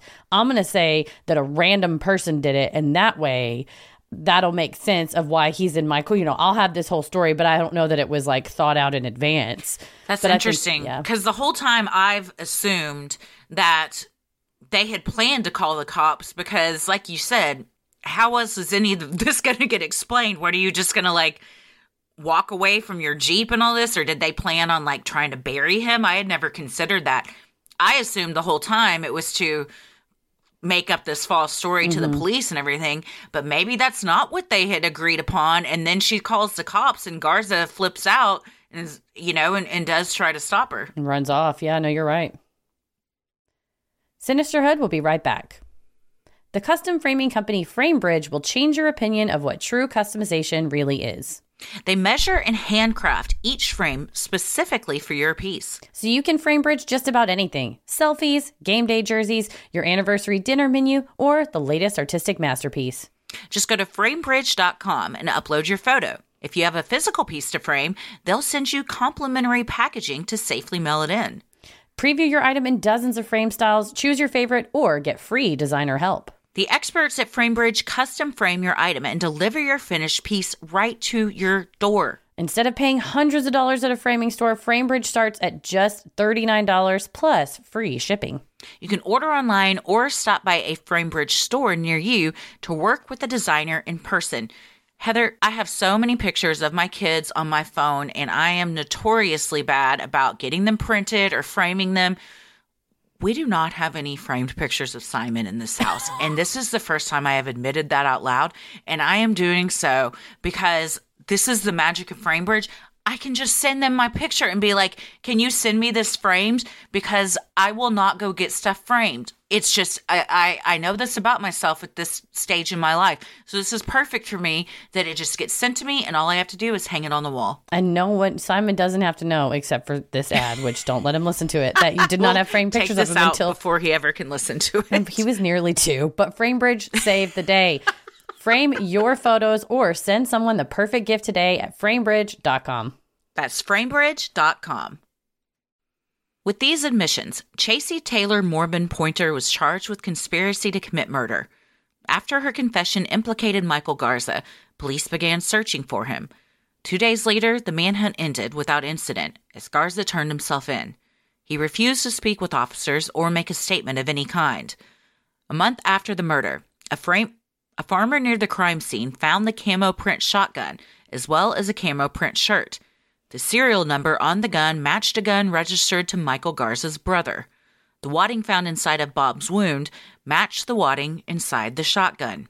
And there's more body cam footage of them going out. A farmer was just plowing his field and was like, uh-oh. And his 911 call, he goes, I think I found the gun, which implies he has already called the cops, or like they, you know what I mean? Like, or the cops go, hey, there was a shooting out here. If you see anything, let us know. Yeah, but it's caked in mud. So it had been there for a while, and they said in the 48 Hours interview too that there was still part of the shell in his skull. Mm-hmm. And the same matter was also still loaded in the gun. So it's the gun they said was still locked and loaded and everything. So to think like it was that quickly discarded, like not even like anything was tried to be hidden. But it's also pretty irrefutable evidence that this is registered to Garza's brother. This is obviously the gun that did it. Garza's tied to Chasey. I mean, how can anyone dispute any of this? Yeah, I mean, I think him turning himself in, because they were hunting for him. They looked for him at his mom's house. She said, oh, my boy would never do something like this. The SWAT raided his house, but it was empty. And I think once you realize, well, the SWAT's, they're going to get me. He made the right decision to turn himself in. Once Garza was in custody and Chasey's digital records were explored, the district attorney increased the charges against her from conspiracy to commit murder to murder. Over the course of just a few months between the change in life insurance policy and the murder, Chasey had sent over 10,000 text messages to her multiple lovers, according to court records. Many were to Michael Garza, but additional messages were to 3 other men with whom she was also having sexual relationships. The messages were all about how Chasey wished Bob was dead and her not so subtly asking her boyfriends to do the deed for her. Of all the men, Garza seemed most enthusiastic to help. After Chasey found him through mutual friends on Facebook, she initiated a conversation with him about his truck. She then turned the conversation to the alleged abuse she was suffering from Bob. Garza did not mince words, texting Chasey, I will fucking shoot his ass. And even seemed to offer to do time for Chasey, writing, I rock an orange jumpsuit. So trashy. So trashy. There was no need for it, but Josh Mankiewicz, the Dateline host, was he's excellent interviewer, all that stuff, but also very petty. And he was like, of Garza's text messages riddled with misspellings. Just like no need. But I mean, they were. But also very accurate. Very accurate. Throw it in there. Burn his ass. He doesn't deserve anything. Yeah, he doesn't deserve any respect. Fuck this guy. But, and to me, I was like, either, he doesn't care about text spelling or whatever, or just like so hastily like shooting off these messages that it's not even like, oh, I'm going to take time to think about it, reread it, then shoot it. It's like, I'll shoot him. I'll wear a jumpsuit. Yeah. I'll do this. I'll be right there. Tell me when and where, and I'll do it. And none of these guys are anything to write home about. No. I think it was very clear that her interest in them, especially, again, given the extensive nature of the digital evidence against her, her interest in them was solely, are you willing to have sex with me so I can manipulate you and then tell you all this stuff and then get you to do a crime? Because it wasn't just, oh, she and Michael Garza got together and they figured it out. I mean, her MO was every single time, find the guy, flirt with him, start sleeping with him, put on the sob story, and then say, well, if he was dead, I'd have a lot of money. I sure would be really rich if he was dead. We could go on a lot of vacations together if I had that money. And then the first 3 guys going, I'm not doing that. Come on now. No. I'm not a magician. I can't just snap my fingers. She's like, well, you could do something else. And the guy's like, you just do it. And she's like, I don't look good in orange. Oh, God. On June 10th, 2018, Michael Garza stood trial for murder. At his trial, Chasey was offered immunity to testify, but refused. Garza took the stand in his own defense, asserting an all-new alibi that the prosecution had not heard before. Garza claimed he could not have shot Bob Poynter because at the time of the murder, he was on his own property, tending to a cow named Oreo. He said he had given Chasey his brother's shotgun for protection against Bob and was never even on the road that night. Except that his cell phone pinged him on the road that night at the exact time of the murder. Yeah. None of these people are smarter than the cops. No. Or just straight up science and technology. Yeah. The jury was not convinced. After a 2-week trial, Garza was convicted of murder. He was sentenced to 99 years in prison. For Bob's family, however, they wanted to see Chasey brought to justice as well, with his daughter telling 48 Hours. The real battle had just begun. Having investigated Chasey's interest in the insurance policy, the district attorney raised the charges once again, this time to capital murder. Chasey's trial began in June 2019. Her attorneys attempted to push the narrative of Chasey as a survivor of domestic abuse. However, when the district attorney's office attempted to corroborate her allegations, they found zero evidence of any violence from Bob beyond what Chasey had told her lovers. No one who knew the couple could ever recall Bob even getting mad. One member of the prosecution team told Dateline, he's been described as a big teddy bear. And from a prosecutor's perspective, you want to investigate that because you want to know if there's mitigating circumstances. You don't want to get sandbagged at trial. So the 2 folks from the DA's office said, We asked neighbors, we asked friends, we asked colleagues, we asked extended family. I mean, he said, we really wanted to know if this was really going on because, that might be a negotiating tactic from her attorneys and say, listen, she really was severely, significantly abused. Could you negotiate it down? And the DA just said, we searched and there was nothing. He said, and I think it was Peter Van Zandt said, how much evidence did you find? And the guy goes, 0. And there just wasn't evidence there for it. And but that's like the only thing that the defense attorneys had was to try to pull at the heartstrings. But I think it was so transparent and so much footage and so many statements she had made. There was no way of the text messages. Yeah, she wasn't a sympathetic figure to the jury at all. No. Her attorneys seemed a little, I don't want to say like they didn't know what they were doing, but the interview with 48 Hours, one in particular just seems like maybe it was their first murder case. They seem to me in a bit over their head. Yeah, in over their head is a good way to put it. One of them says, well, I think our best evidence to show that she couldn't have done it is the 911 call, because why would you have called 911 if you just murdered someone?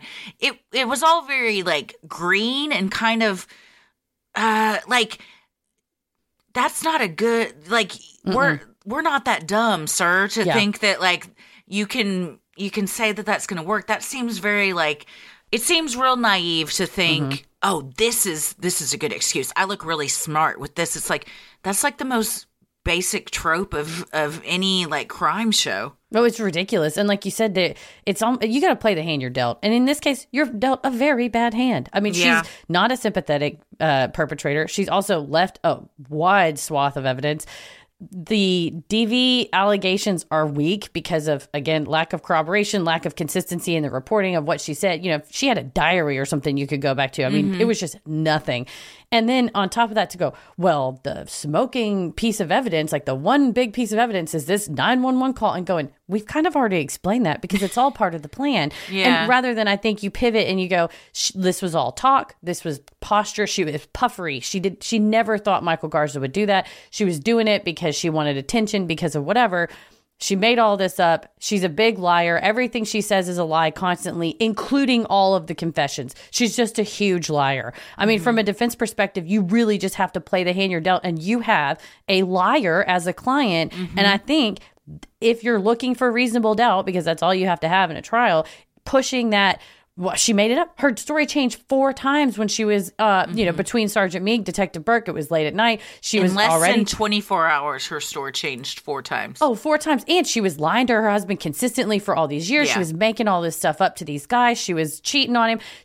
You cannot trust anything she says. And so when the prosecution goes, here she is telling exactly what happened, and she's texting exactly what she wanted to happen, all you can have as a defense attorney is go, she was a liar, though. So you really can't trust any of this evidence, right? Yeah, you kind of you kind of try to flip it and use what they're trying to use against you, like back on them. Yeah, I guess you're right. But they did not do that, and that did not go well for them. No, I didn't see anything from family or friends of hers speaking to if she showed signs of these types of things before this happened, as far as like previous relationships. Did you? The only person I saw interviewed was a grade school friend, was interviewed on Dateline, and said, well, we had lost touch. And then when she moved back to Roy City, because she was from Roy City, and she said, well, when she moved back, we kind of started talking again because of the cake business. And she mentioned that Bob was mean to her sometimes.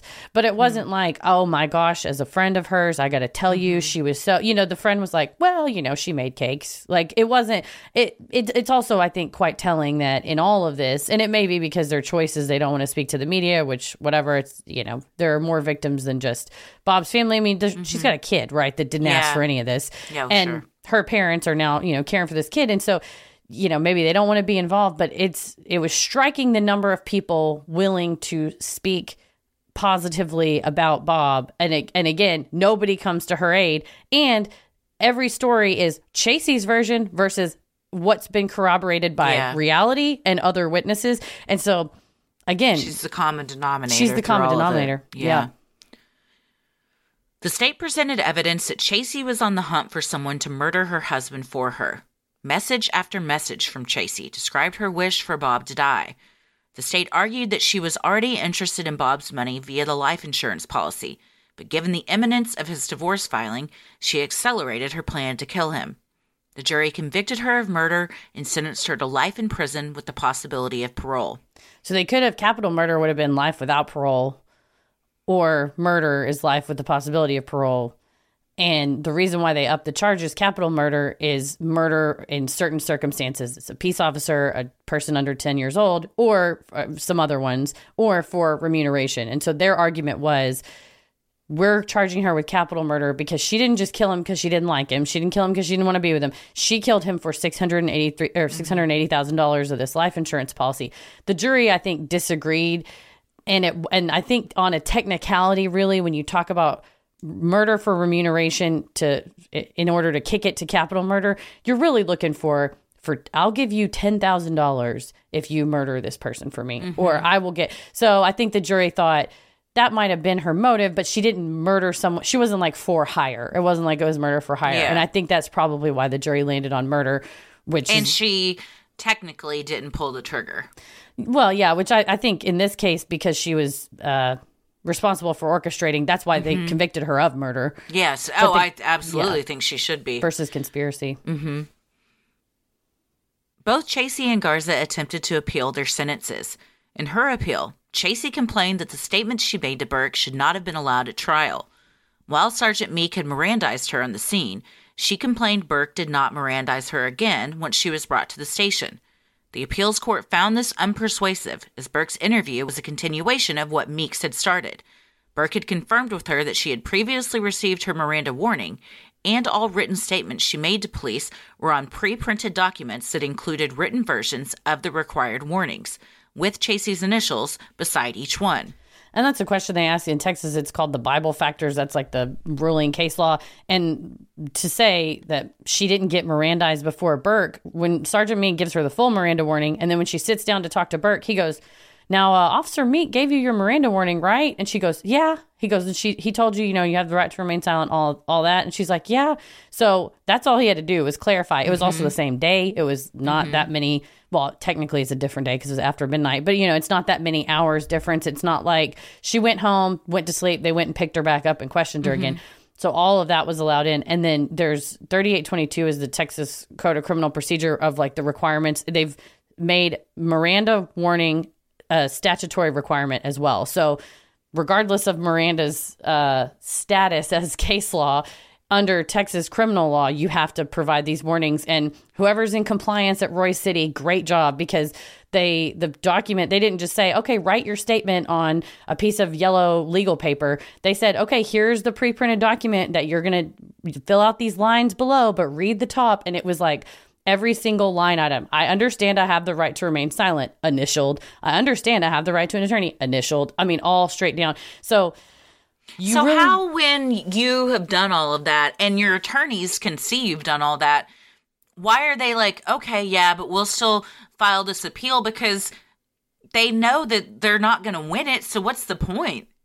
I think you try. You feel like, but feel I can try to be an astronaut, but I'm not going to be. And I understand that. What's the point of trying? If step one, you automatically see that you don't have the stuff to file for this. So how did they even get to file it? There was another case we covered recently too, where I was like, but they shouldn't have been allowed to even do that. Yeah, you're like, it's not even close. I mean, when I was watching the body and it wastes everybody time and money to do shit like that. And it does. And especially under Texas law, given the Bible factors, it weighs every single factor. I don't know how an attorney with a straight face could have filed an appellate brief asking the court to grant her a new trial based on those factors, because it just so clearly matches. It's almost line for line, matches what happened to her, matches what the requirements are under case law. But when we were watching the body cam footage, I told Paris, I was like, oh, he Mirandized her. And Paris was like, oh, why is that? I said, because she's just going. I mean, she just started talking. And at least Sergeant Meek had the foresight to go, oh, I want to make sure I can use all this later. And so he does it, and he gives her a full Miranda warning on camera. It's on camera. You can watch it. What is also really interesting, and you have to commend them too, is this is a small police department. Like we said earlier, They don't get a lot of murders, certainly not something like this, but they followed all the steps. And we've covered a lot of cases recently with much larger police squads that are corrupt or just bungle the whole thing when there's more evidence than this, even that something, murder took place. They're like, I don't know, I guess that they just killed themselves.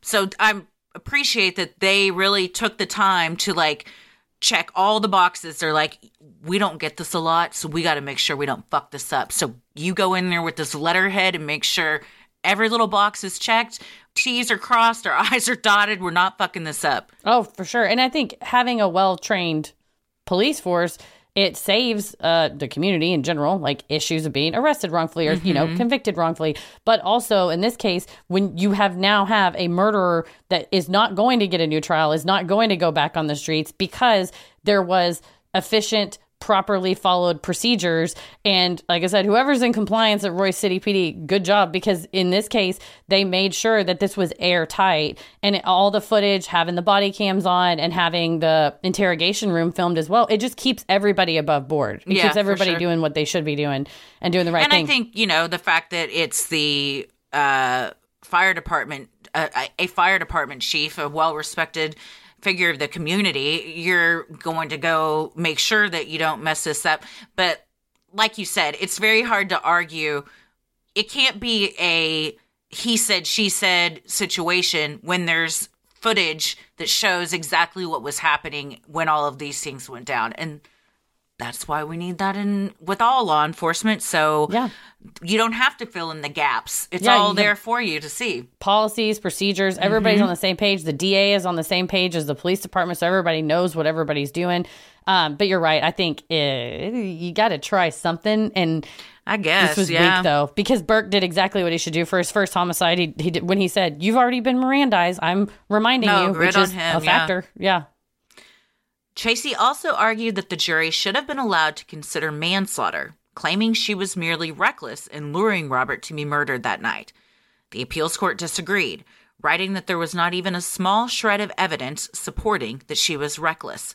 On the contrary, there was significant evidence that she knew Garza had violent tendencies, saw his guns that night, expressed a desire in many writings that she wanted Robert gone, and lured Robert to the deserted road. All of that evidence combined went to prove that she was way more than simply reckless that night. In Texas, the highest court for criminal appeals is the Court of Criminal Appeals, the Texas Supreme Court. It's like two different things. And they got a lot of opinions to write. They got a lot of cases to go through. You got a lot of opinions to say and to write. But this one, I was generally very pleased that they took the time to say, there was not even a mere scintilla of evidence that it would even ever be possible that she could possibly be reckless. Numerous misspellings. I like that, like, in all of these things, there's, like, subtle shade thrown that's unnecessary, but also warranted. It was as if whoever drafted this opinion was like, oh, no, I read this record, and hell no. And I will also say I noted that when they quoted the text message of her wanting him gone, they chose to type it in all caps because she had typed it in all caps. I want him, all caps, Gone. And that says a lot. Yes. And so I think when the appeals court was like, we don't even have time to list all the amounts of evidence, but it would not be reasonable to expect a jury would ever say that she did a little oopsie and happened to have him come out there just for an oopsie. It was like this was part of a clearly not a well planned, but it was premeditated conspiracy to do this. Garza attempted to appeal on the grounds that the judge should have granted him a mistrial after Detective Burke testified that Chasey said Garza killed her husband. During the trial, the judge struck the comment from the record, but denied Garza's attorney's request for a mistrial. The appellate court later upheld the trial court judge's decision, denying Garza's request to appeal. Very legally dorky thing. His attorney objected at the time only to the fact that it was non-responsive. He should have also objected at the time for another grounds. And because of that wrong objection, their appeal got denied. What does that mean? So the defense attorney said, Sergeant Burke, you understood my question about what your belief about Chasey's credibility was. Did she give you any, based upon your conversation with her, this is the defense attorney, based upon your conversation with Chasey, you didn't have much faith in her credibility. Isn't that right? And Detective Burke said, well, she did say Michael Garza killed her husband. And defense counsel said, Judge, I'm going to object. That's non-responsive. Because he pretty much asked a yes or no question.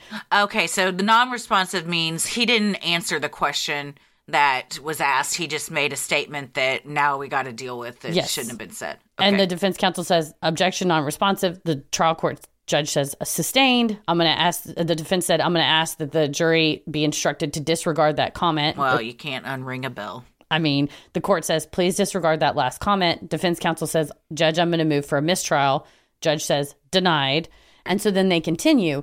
Well, the issue is, so he objected on non-responsive grounds. He also should have objected on why the testimony was inadmissible.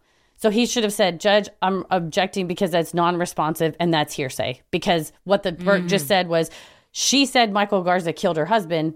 He's trying to get that in for the truth of the matter asserted. Classic hearsay. Then, the state would say, we argue that it's not hearsay, whatever. You could fight it out. But all he said was non-responsive. So that does not preserve your error for appeal. And so the appellate decision in Michael Garza's case is like pretty short because they kind of lay out what happened. And they said, we have the record. His attorney just said objection non-responsive. He didn't also say why it was not admissible. And so because of that, we have to find, we let the ruling stand, which just goes to show you it is very important that you get a highly skilled lawyer when your freedom is on the line. Could you then appeal on ineffective counsel? Ineffective assistance of counsel, you could try anything, right? You could try. I get not in my court, but not by Judge Christie. In others, apparently so. But yeah, I mean, that's the sole issue that he brought up on appeal was that interesting an error in denial of the motion for a mistrial. Yeah, a lot of times you can get a lot more in under ineffective assistance of counsel than you would if they say, well, we don't think like exactly what you're pointing out. Broader. Well, yeah, and also if it's not a recognized right that's been violated, then you at least say, well, but if I had a better lawyer, this would not have happened. Yeah, so, that probably would have been a better appeal. But well, see, this is why I'm a judge, Heather. You're right, Your Honor. Great legal advice. Both Chasey and Garza are serving their sentences in separate Texas correctional facilities over 100 miles outside of Dallas. They will both be eligible for parole in 2046. Chasey will be 59 and Garza will be 67. According to 48 Hours, Bob's parents and Chasey's mom and stepdad share custody of their young daughter. Bob's 3 daughters split his life insurance proceeds. His mom, Candy, told Dateline that she still misses her son, with whom she was so close, saying, "Took me a long time to get over Bobby's phone calls. They weren't coming through anymore." However, she said just as Bob had promised, the firefighters in his battalion have stepped up, ensuring that Bob's family is taken care of. When I saw this part, waterworks, I was just crying. And Paris walked in and goes, "Oh my God, are you okay?" And I was like, his mom. And I just started telling him. Especially when you've talked 10 to 15 times a day. It's a huge That's gap. a huge void in your life. And in your every day. Yeah. It's awful. Especially, again, like we said at the beginning, you have to come to terms with, all right, my son is a firefighter living. There's a good chance that I could lose him in this line of work. But you don't think you're going to get a call that he was murdered on the side of a road and his wife orchestrated the killing. For money. And if he were to die in a fire emergency situation, likely it would be, but he got these people out. He saved these people on his way. He was a hero. And I think his mother said something similar. She said, he had so much more. He was only 47 when he passed away. She told Josh Mankiewicz, he was a young man. He had so much more life to live. And she said he had so many more lives to save. Oh, yeah. But you think about that. We always talk about sliding doors moment or fate. And you're like, that is now a huge loss for that community. I mean, for people that he was going to save, not only just his family and those in his life, but as a leader for his battalion, because he was a captain, he was in charge of stuff, it's. If you want to get more cerebral about it, like the butterfly effect, him being gone, like whose life would he have saved and if he had not been murdered, and how could that have changed things? So, yeah, I mean, you see, like, the people that are suffering immediately from his loss, but the long-term effect of losing someone like that, I think, is immeasurable. Yeah, the ripple effect. Mm-hmm. And especially, I think the really hard part is the once tiny daughter, who's now, I mean, grown up. This has been a couple years, but, 6, 7 years old, lose both your parents like that because your mom is just selfish, short-sighted. Yeah, it's a real shitty way to start your life out, for sure.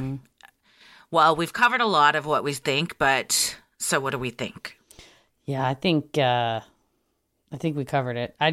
This one really has, I mean, I had to journal about like why I was so disturbed by this. And I think it's just very, not that all crime isn't senseless, but it's it's taking it to the extreme of just a hero person that helps people every day, killed by just trash, just that didn't give a shit about human life, wants money, wants attention, wants whatever.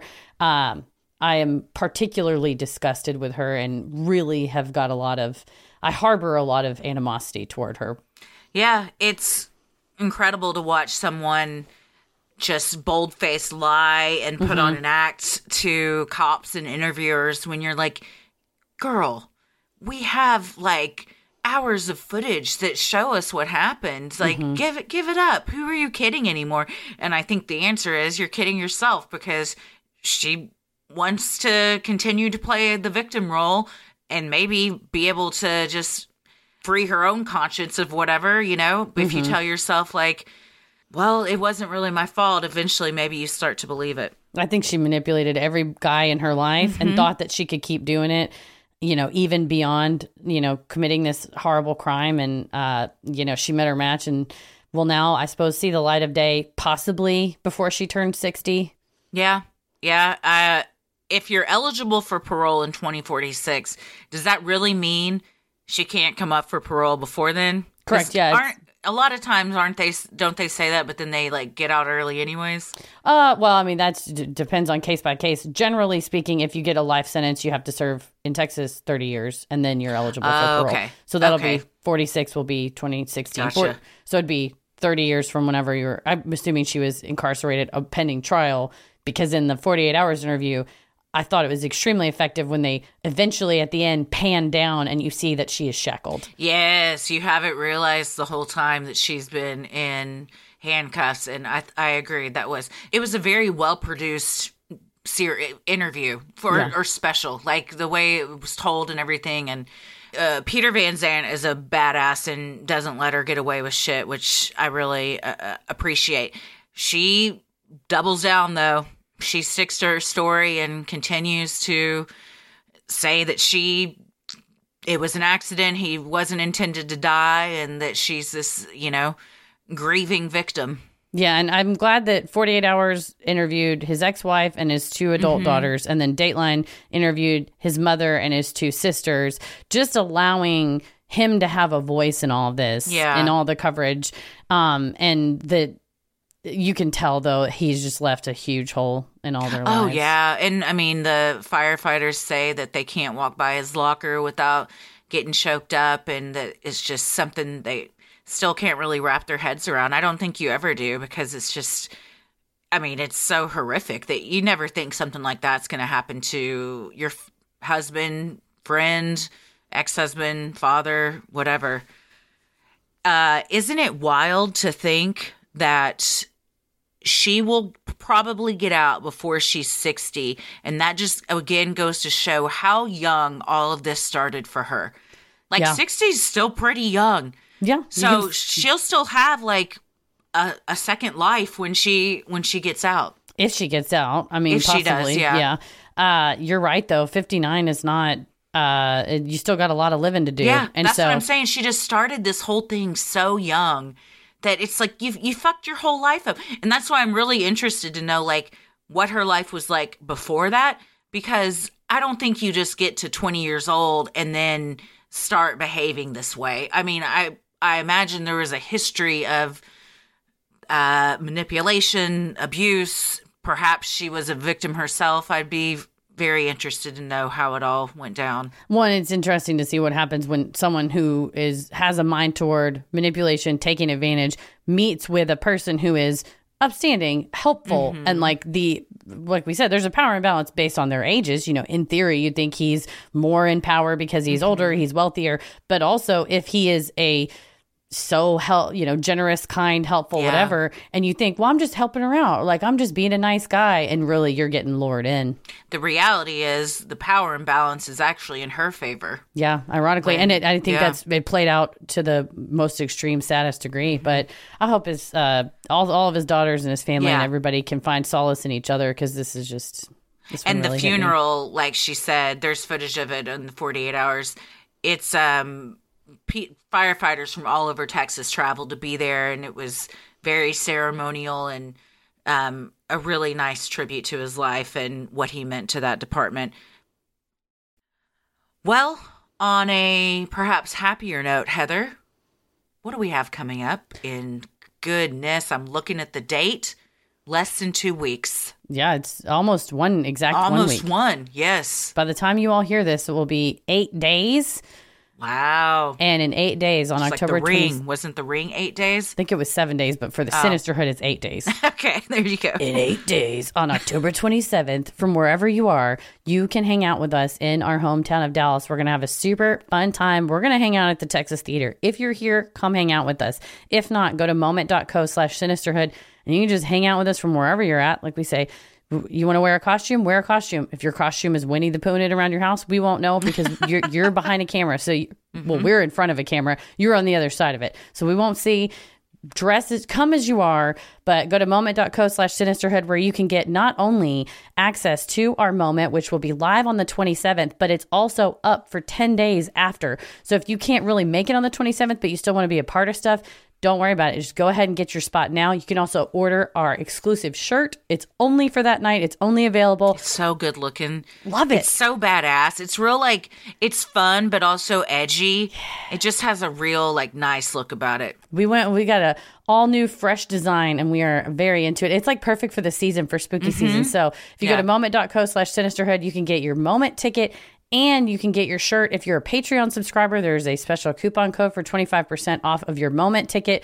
Make sure you join Patreon to get that. But if you're in Dallas, go to sinisterhood.com/live shows and get your live in-person ticket. You can also get the shirt in person in Dallas.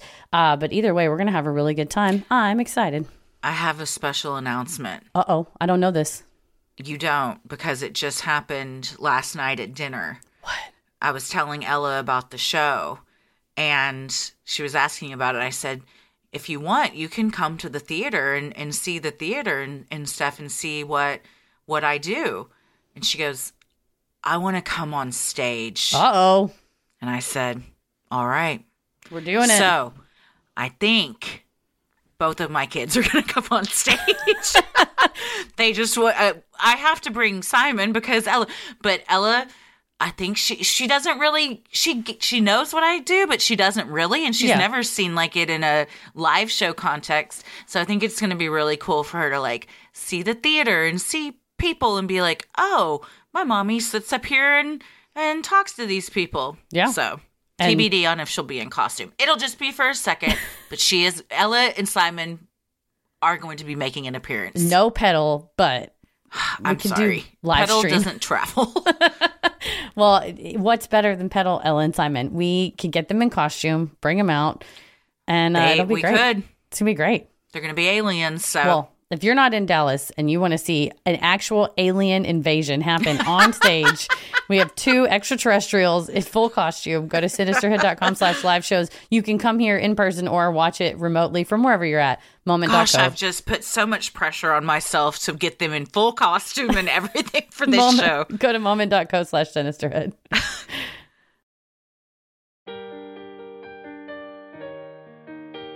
We love providing Sinisterhood to you at no cost, so if you like what you hear, consider supporting the show by donating to our Patreon. We're a small operation, creating the show for you by researching, writing, recording, and producing it ourselves. Any amount is sincerely appreciated and helps offset the cost of making and hosting the show. As a thank you, you'll also get some sweet perks like ad-free episodes, a Sinisterhood sticker, membership to our exclusive Patreon Facebook group for those enrolling the airwaves and getting into it tier, a special shout-out on the show, a monthly bonus minisode, and patron-exclusive video and audio content, including Am I the Asshole?, relationship advice, Judge Christie, Dear Sinister, true crime headlines, and more. And patrons in the Getting Into It tier are able to vote on a bonus content segment each month they would like to see us live stream. Our live stream this month is going to be October 20th, Thursday at 8 p.m. Central. We are most likely, the voting's going on right now, but by a landslide, we are going to roast some costumes. I went to a costume shop today and took about 20 pictures that I'm very excited to show you. I'm going to make them into a PowerPoint, and I'm going to go on the internet, find some shit as well. We will also be in costume. We'll be in costumes. It's not complete yet, but I believe I have gotten 7 out of 10 of the top 10 worst Halloween candies that we can try as well. Oh. And I got 3 different kinds of special Halloween Reese's items that we can compare and say which ones are best. So much. No, I'm excited. It's fucking Halloween, dog. I'm excited. I gotta go do some shit. I'm bringing over some costumes. Even better. We have a lot of costumes, so I'll bring those over and put them in the box too, so we can surprise each other throughout the hour of costume changes. I love a costume change. So. Oh yeah. But only what I mean by that is like Halloween costume change. I don't want to like have to change outfits multiple times in an evening for any other reason. You also have the fun perk of access to our Discord server, where you can connect with other fans in real time and discuss the latest in true crime, share personal ghost stories, or just post adorable pictures of your pets. We hop on occasionally, and we host monthly Q&As on Crowdcast, where you can ask us all your burning questions. Our Crowdcast Q&A for this month is happening tonight, 8 p.m. Central. There's already a lot of questions in there. You can go in, submit one. We take the top 20 and answer them. Sometimes we even go over 20 because we're just feeling it and it's fun. The chat's always popping. It's a great time. Maybe we'll be in costumes for this. We got a new studio set up. It's going to be dope. Please come join us. For patrons not in the U.S., you have the option to pay in pounds or euros, saving you the cost of the conversion fee. Annual memberships for all tiers are also now available. Those that select this option will be rewarded with a free month of membership. For more details on all of this and specific member tiers, visit Sinisterhood.com and click Patreon on the top banner. And make sure you stick around after our sign-offs to hear your shout-out. So many of you have been tagging us in pictures of you sporting your sweet Sinisterhood merch. Keep those pictures coming. If you want to get some cool Sinisterhood swag like t-shirts, mugs, totes, and even clothes for your kiddos, visit Sinisterhood.com, click on shop on the top banner. If you want the very exclusive Moment live show only shirt, you got to go to moment.co/Sinisterhood. Be live in the moment if you already have your ticket, or come to the Texas Theater on October 27th and get yours in person. The best thing you can do to help us grow is like, review, and follow on Apple Podcasts, Spotify, or wherever you listen to your podcasts. And please tell a friend who you think would like us to check us out. You can also share any episode by clicking the 3 dots in the top right corner, and share topic-based playlists from Spotify by visiting Sinisterhood.com/playlist.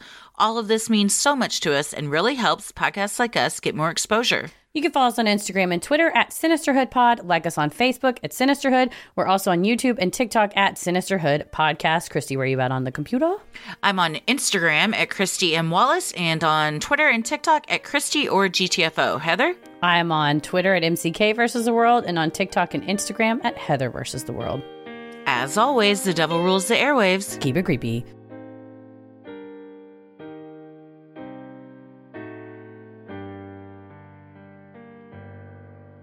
Hey everybody, thank you so much for supporting the show on Patreon. Here are your special Patreon shoutouts. Elise Katz, Davina Vera, Ashley Joy, Happy Musonda, Kristen Freilich, Jenna Patterson, Kenya Garcia, Olivia Hartman, Rachel Stewart, Emily Purvis, Brittany Crisp, Renee Gaston, Razel Frey, Jess, Jacqueline Faust, Gail Hayter, Timmy Dewan, and Francis Chilcutt. Thank you so much for supporting the show. We sincerely appreciate it. We could not do this without you. We hope we pronounced your names correctly, and we hope we see you at our show on October 27th, either in person or via the Moment. Stay safe, stay healthy, and keep it creepy. Sinister.